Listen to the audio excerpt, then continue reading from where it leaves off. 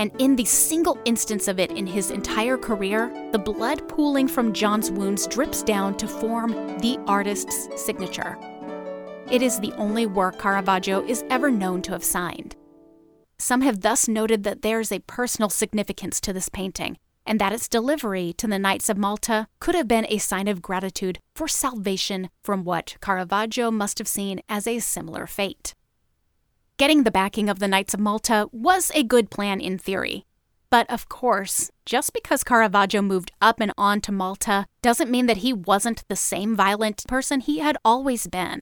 And only months after his induction into the knighthood, he found himself in prison for assault, injuring none other than a fellow knight. Naturally, this whole incident didn't go over well with the Knights of Malta, who expelled him from their order due to his, quote, foul and rotten countenance, unquote.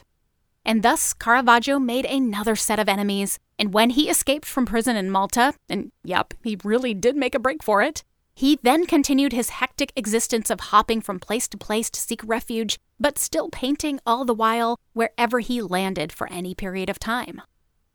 If the facts regarding Caravaggio's time in Malta are scant, the final year and a half of his life are really muddled by time.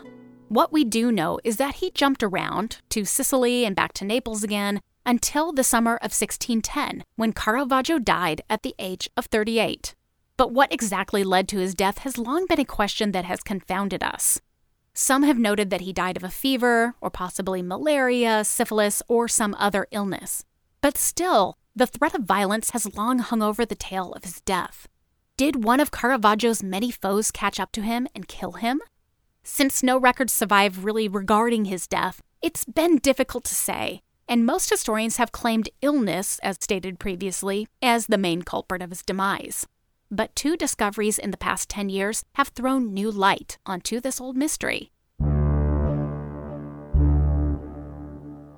In 2010, a group of Italian scientists announced that they believed they had located the bones of Caravaggio, which were long lost and thought for many years to have been abandoned and even dumped into the ocean.